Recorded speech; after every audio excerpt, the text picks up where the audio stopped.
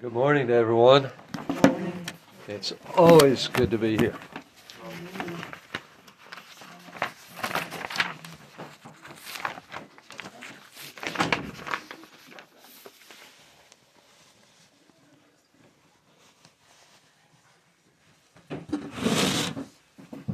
Well, I thought about preaching from Galatians this morning, but I didn't know if I'd get in trouble, so I decided I'd be all over the place. And we're going to be talking about imitating Jesus. And the title of the lesson is Imitate Jesus, 10 verses. And there are 10 verses, and I'm sure there are many, many more, but I'm sure that we'd get cold before and hungry before we got to the end of them. And so we're gonna look at 10 of them and see where it takes us. If you'd like to follow in your Bible, the first place we're going is 1 Peter chapter 2, verses 21 through 25. 1 Peter 2, 21 to 25.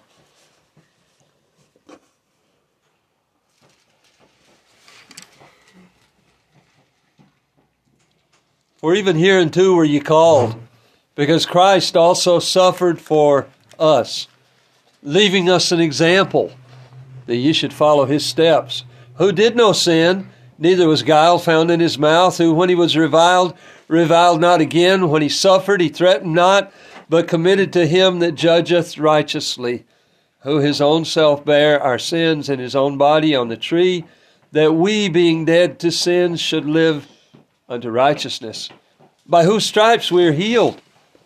For ye were as sheep going astray, but now returned unto the shepherd and bishop of your souls. Peter has his own unique style, but Peter is as inspired as Paul, and I love reading from both of them. I like the way Paul flows with his, sometimes you'll go 5 or 6 verses before he has a period at the end. He's got a lot of commas. It just keeps going and going, and you know what? I don't think an English teacher could find fault with what he has to say inside that sentence structure, because he speaks very well. And Peter, being a fisherman, also does. And as he's written along through chapter 2, he gets down to this part, and he's spoken, and he says, for even hereunto were ye called. We are the church. I believe the Greek bears out the concept of ecclesia or ecclesia, depending on where you learn about it, but it means called out. Now, I can think of somebody who was called out a long time before the day of Pentecost. Of course, he wasn't here for the church to be a part of the church, but he was one of God's people. And the reason I know he was called out, in Genesis chapter 12 and verse 1, we are told that the Lord God said unto Abraham, get thee out of thy country, and from thy kindred, and from thy father's house, and come into a land that I will show thee. And I will make of thee a great nation, and I will bless them that bless thee, and I will curse them that curse thee. And in thee and thy seed shall all nations of the earth be blessed. Abraham was called out. Called out from where? Called out from Ur of the Chaldees. Called out from where his roots were. Called out from a place that had a lot of idolatry. But Abraham happened to be one of those people that had enough, well, we all have enough intelligence because God blesses us with the ability to think. And Abraham had thought it through, and he didn't need to go to the ziggurat, I think that's how they pronounce it, the ziggurat, and burn incense to the different little gods of the Chaldeans or of Ur specific. But he would pray and he would talk to God. He was very close to God. Well, we were called. Abraham was called. We were called. And we're called out of the world. Jesus says in John chapter 17, as he talked to his Father, They are in the world, but they are not of the world. Now we're here every day.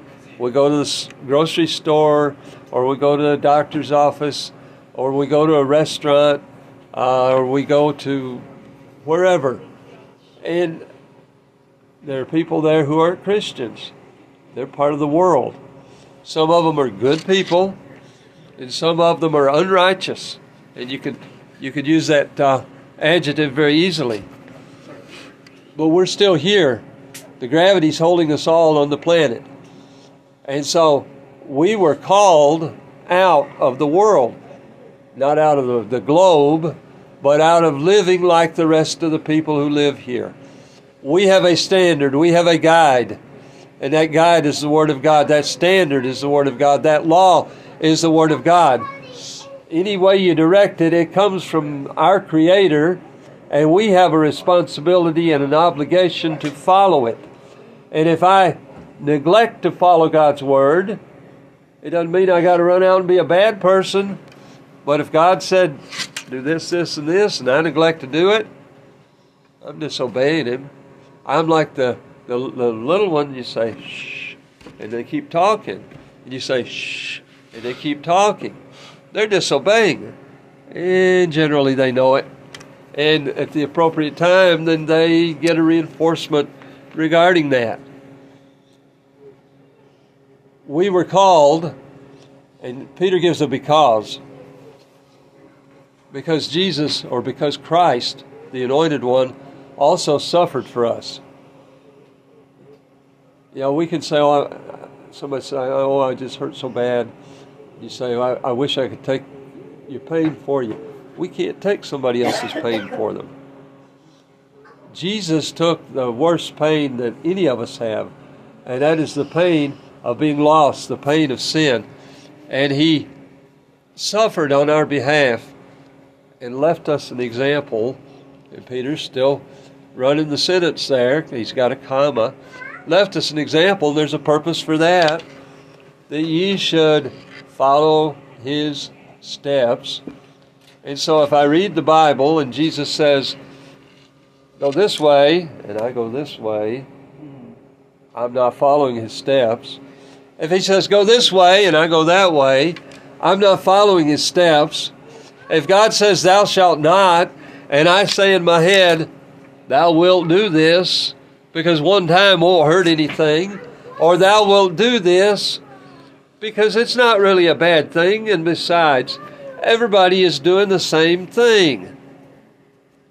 But it's still disobedience to God. We're not following the example. Jesus was the example in many ways, but He was perfect in all His ways. He obeyed the Father, even going to the cross and dying the death on our behalf. We should follow His steps. Verse 22, Peter picks up steam. He says regarding Jesus, follow His steps. And here's a description for us. Who did no sin. He didn't sin. There's another good verse, Bruce, to go along with what we were talking about earlier. Peter says very plainly, who did no sin. Neither was guile found in His mouth. You're not going to find anything coming out of the mouth of Jesus Christ. You won't find anything coming out of the son of Mary and her husband, the carpenter, Joseph, who is the Son of God. You're not going to find anything foul coming out, off color, off shade. He's not around the back of the synagogue with the other boys telling or listening to something that shouldn't be said and then laughing about it. That's not Him. He's an example. He is a standard. He is a law in and of Himself, showing us the way. Will we achieve perfection? Well, no, because our perfection is in Christ. He is our perfection. And will we achieve total righteousness? Total righteousness, yes. Our own righteousness, no. Because we will receive the righteousness of God when we obey Christ. He did no sin. There was no guile found in His mouth. He was reviled, and He most certainly was reviled. You know, they put the robe on Him and the crown of thorns, and they hit him with the staff and pressed the thorns in and spit on him, he was reviled. There's no record. And then the scripture bears out, he did not revile back. In other words, he took it. He took it. He carried it. He bore the burden. When he suffered, he didn't threaten anybody. You know, Stephen had to have been imitating Jesus, because Jesus could have threatened from the cross, and he had the power, I suppose we could say, to threaten, and he had the ability and the power to not use that or not misuse that power that way. But when Stephen was stoned, I used to wonder, and then I should have realized, but when I was younger, I wondered, why did he just let them do that? They're throwing the stones. Why didn't he pick them up and throw them back? But as you get older, you realize that would be total opposition to what he'd just been preaching. If I am a Christian and I do something that's contrary to what we believe, to what we teach, to what the community knows that we believe and teach, what I know we believe and teach, if I do something contrary to it, that's disobedience. I'm walking away, not with. I'm not in sync with Christ. I'm not marching where he goes. I'm making my own path. And we're not very good trailblazers, I'll tell you that right now. Just start at the beginning in the garden and follow it through. He suffered, he didn't threaten. What did he do? Semicolon after the word not. He threatened not. But he committed himself to him that judgeth righteously. He committed himself to God. Here is the Son of God being mistreated, being led up to the point of crucifixion, being put to death, and he committed himself to the righteous judge, to the Heavenly Father, to God. When we obey the gospel, when we come up out of the water of baptism, Brother Jack Exum used to say, if that's all you needed to do, well, it wouldn't have been Philip that got snatched away that day. It would have been the eunuch. Philip baptized him, and God could take him away to heaven. We baptize you, and God just snatched you away to heaven. That was not God's intention. That was not God's plan. You come up out of the water, you have a life in front of you. It's called the Christian life.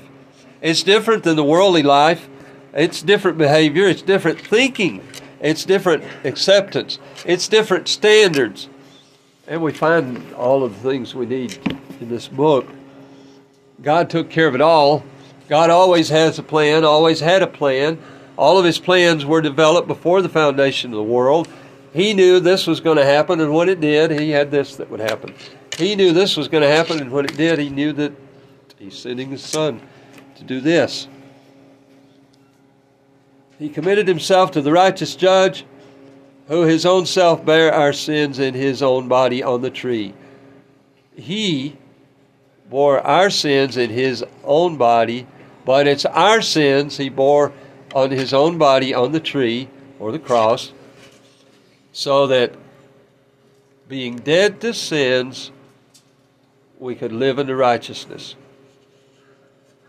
Here's a colon now, and another extension to the sentence, by whose stripes we are healed. We won't get spiritual healing anywhere else. We will not get healed by a faith healer, because they'll heal what you can't see. They'll say, oh, this man is having chest pains and he's had them for 20 years. I'll cast him out. Whatever. And I'm not trying to make fun. I'm making a point here. There is only one place to be healed spiritually. In the time of the apostles, when the Holy Spirit was allowing the working of miracles, it was to promote faith.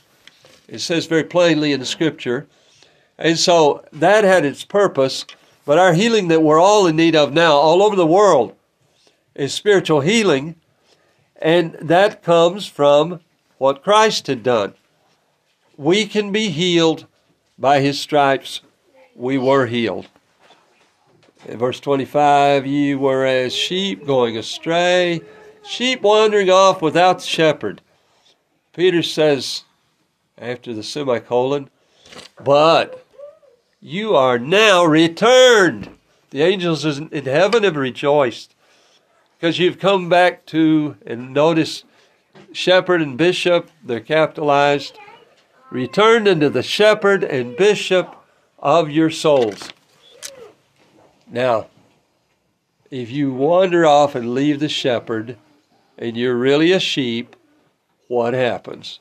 Well, you can fall over a cliff and perish in the fall, or, and you'd be lucky if that happened, because you could be running along and merrily further from the shepherd, and here's this pack of wolves, and you know exactly what wolves want to do to a sheep.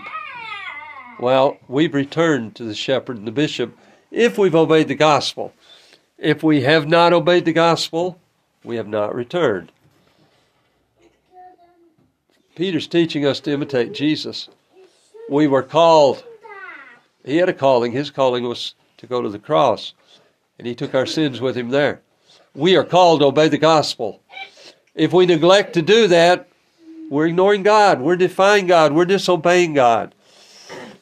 Philippians chapter 2, verses 3 through 8, the Apostle Paul says, let nothing be done through strife or vainglory, but in lowliness of mind let each esteem other better than themselves.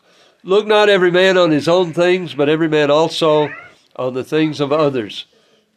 Verse 5, Philippians 2, let this mind be in you, which was also in Christ Jesus.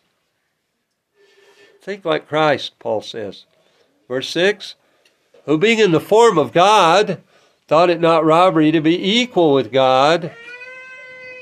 He was equal with God. He's the Son of God. Verse 7, but he made himself of no reputation.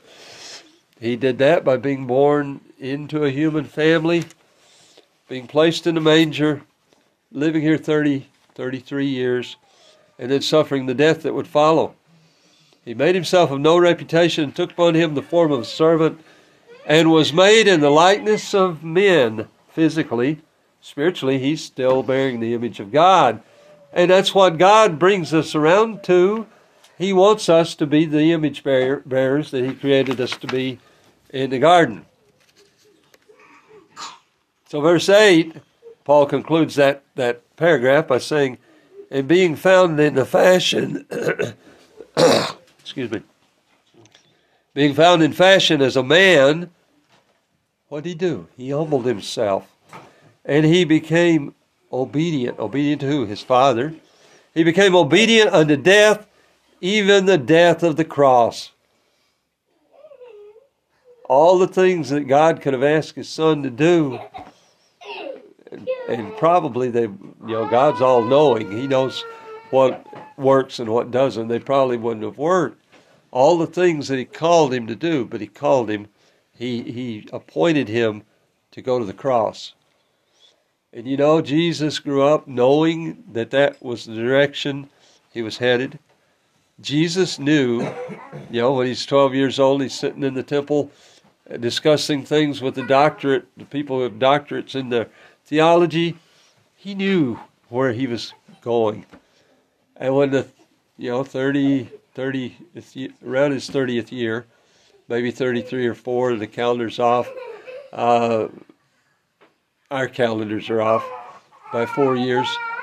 But when the time arrived, he knew it was time.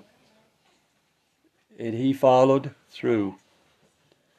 The things that God asks of us are not, it could come to a point in the time of persecution, we might need to either renounce God or die, and we don't have to renounce God, because they may think we're losing when we lose our life. But as Christians, if you've obeyed the gospel, if you're serving God, you're a winner. So if that time of persecution ever comes, we can be like Polycarp.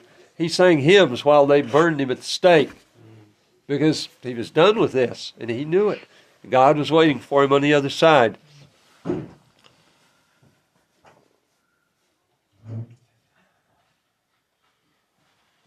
He was obedient to the death on the cross. It's simple things that God asks us of. It's the things that we do daily, praying, not forgetting Him. You know, parents have children away at college sometimes, and they'll call them. They'll say, "You haven't called me in a long time. Did you forget me?" Or they'll write them a letter.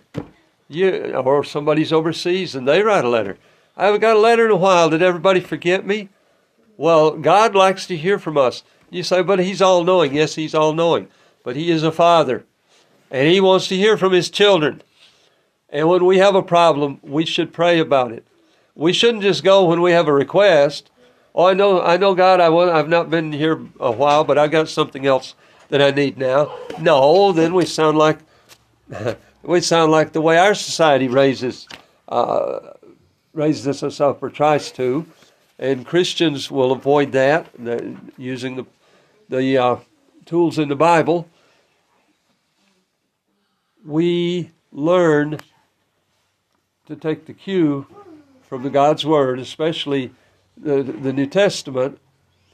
And if God says, I'll give one that usually it's a ticklish spot, "Let every one of you lay by and store on the first day of the week, as God has prospered."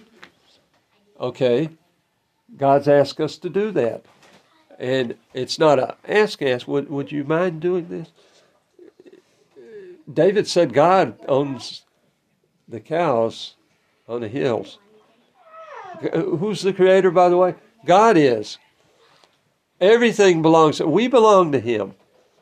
But He allows us to make choices, and we can take a stand and acknowledge His ownership, or we rebel against Him and we lose. When the time comes, we lose. We must become obedient. It may not be a death on the cross. Are we making lists now? No, we're not making lists. We're developing attitudes. When we read the New Testament scriptures, rarely will you find a "thou shalt not" like the Old Testament had. But you find many things in the affirmative. And you do have these lists that Paul will give you. Chris read one last week. I'm looking over here for Chris, but he's over there. He had read one last week, and in another scripture, Paul will list almost the same list, and then he puts in the words, "and such like." God tells us what to stay away from. God tells us what we should do, and we have a choice to make. And we reap the rewards of obeying God, whatever it is that He asks us to do, or we face the consequences of living lives of disobedience. 2 Corinthians chapter 3, verse 18. Still thinking about imitating Jesus. Paul says, "But we all," that's a little word, but it covers a lot of people. All, A-L-L. Even the little peeps can spell it if they're paying attention. All, that's inclusive. "For we all with open face." Now, inclusive to this extent, he's writing to Christians. So he's writing to us when I say we. "We all with open face, beholding as in a glass the glory of the Lord, are changed unto His image from glory to glory, even as by the Spirit of the Lord." You want to know how to make change in your life? It's not, and I'm not kicking resolutions. I think setting goals is great. But it's not the last week of December saying, "I resolve to make myself do this. I resolve so that I will this." I notice the I there, or maybe a me gets used. And the simple answer to the unasked question is imitate Jesus. If we imitate Jesus in the way that we live, if we imitate Jesus in the service that we give, if we imitate Jesus in obedience to the Father, if we imitate Jesus in respect of the Word of God and in keeping of what God says, if we imitate Jesus, we will be respectful to other human beings. If we imitate Jesus, we will have a great appreciation for the creation, the earth, the globe, the universe, because He was involved in it. if we imitate Jesus, we behold in a glass the glory of the Lord, and we're changed from glory to glory. We're changed from our old image. We came up out of the water, a change had already taken place. And then we start, read your Bible and pray every day and study and come to Bible class and come to worship and praise the Lord, and don't be afraid to praise the Lord. Every day He gives you a new day. Get up and praise God, because we don't have to be in a house of worship to praise the Lord. We can praise Him for our good health. We can praise Him that somebody recovered from an illness. We can praise Him that we returned safely for our trip. We can praise Him when out of the blue came what we needed that we didn't have, and it was definitely a need, but that's providence. That's God at work. And I thoroughly believe in providence. It's when you look back and you're going to write a history of how you survived it, and you got all those places where, how in the world did that happen? That was impossible. Anywhere you can use the word or see the word in your life that says impossible, think God, think providence. Because God cares about us. We are not deists. Benjamin Franklin, good man as he was a deist, and he believed that God took the universe like a clock, and He wound it up, and He set it on a ledge, and He walked away, waiting for it to run down. God's involved in the affairs of men. His hand of providence is here. Does He force our decisions? No. Does He force countries that are slaughtering people to stop? No. But He sends His providence, makes a way for it to happen. And we need to praise that God every day. We need to stay as close to Him as we can. We need to imitate Jesus. Not going to get 10, and I'm not going to try to, but I am going to slip in the fourth one.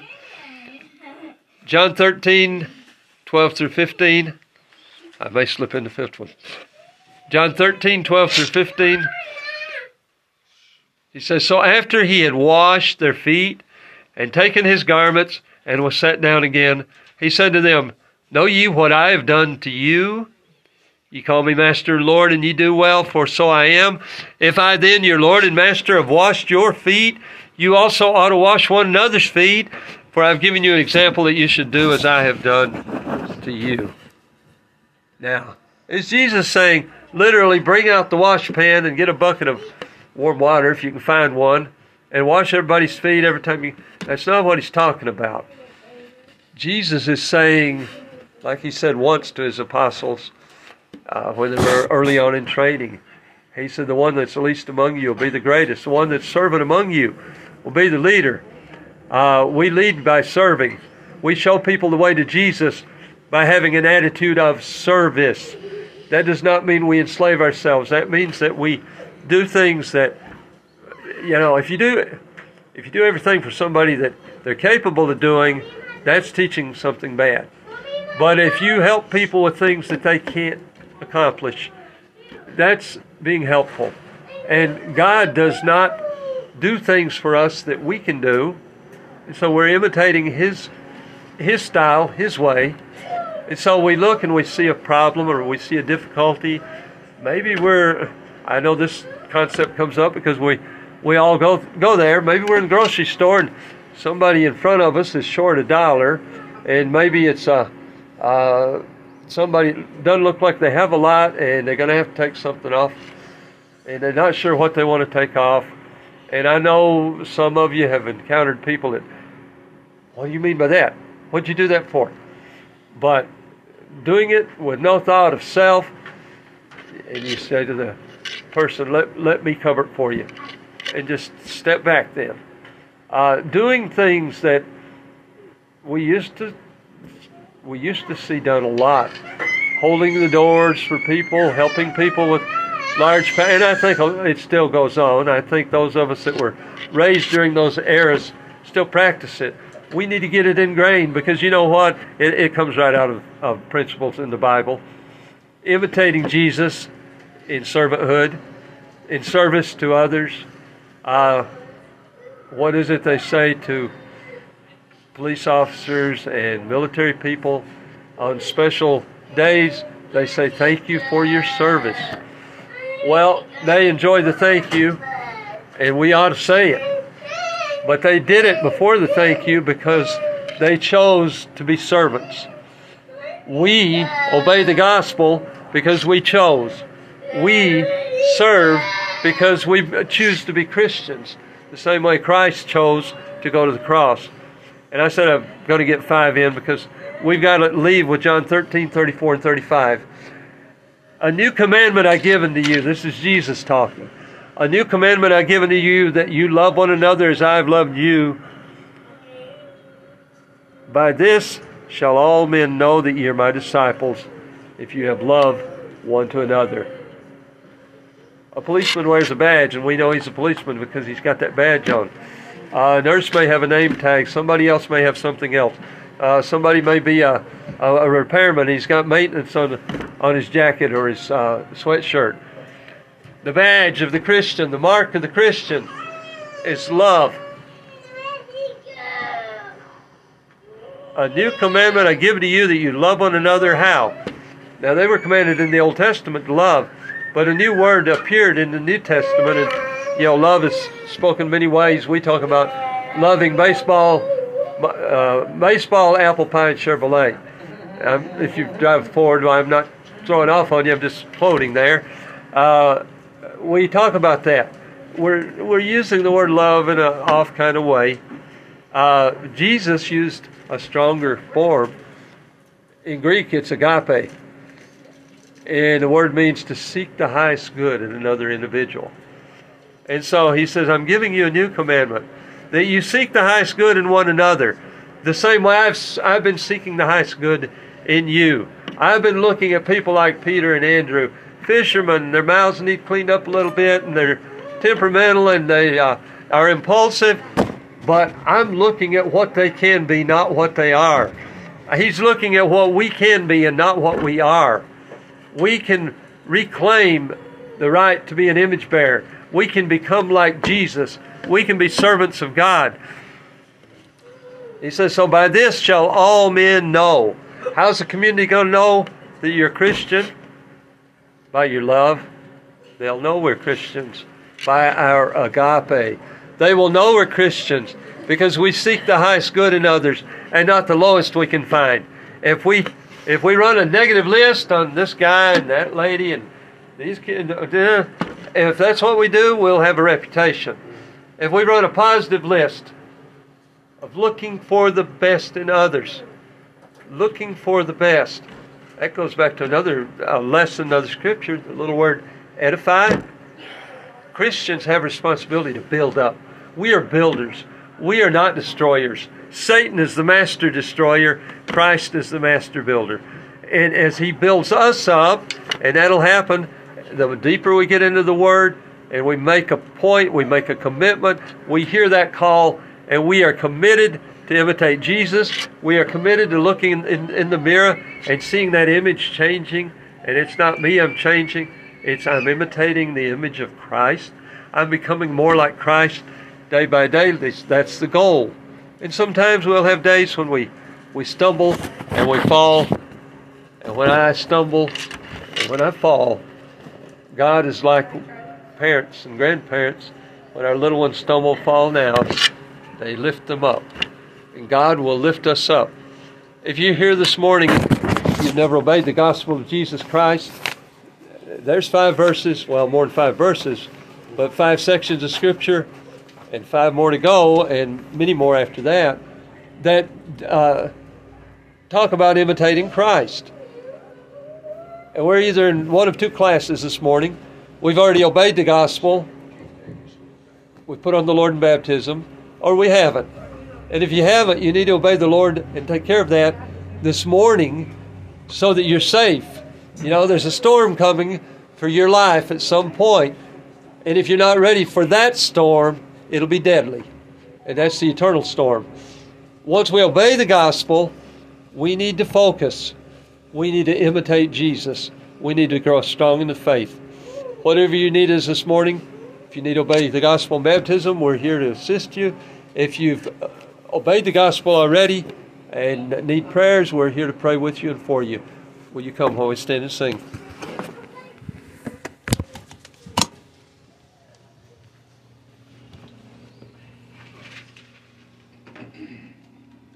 The great physician now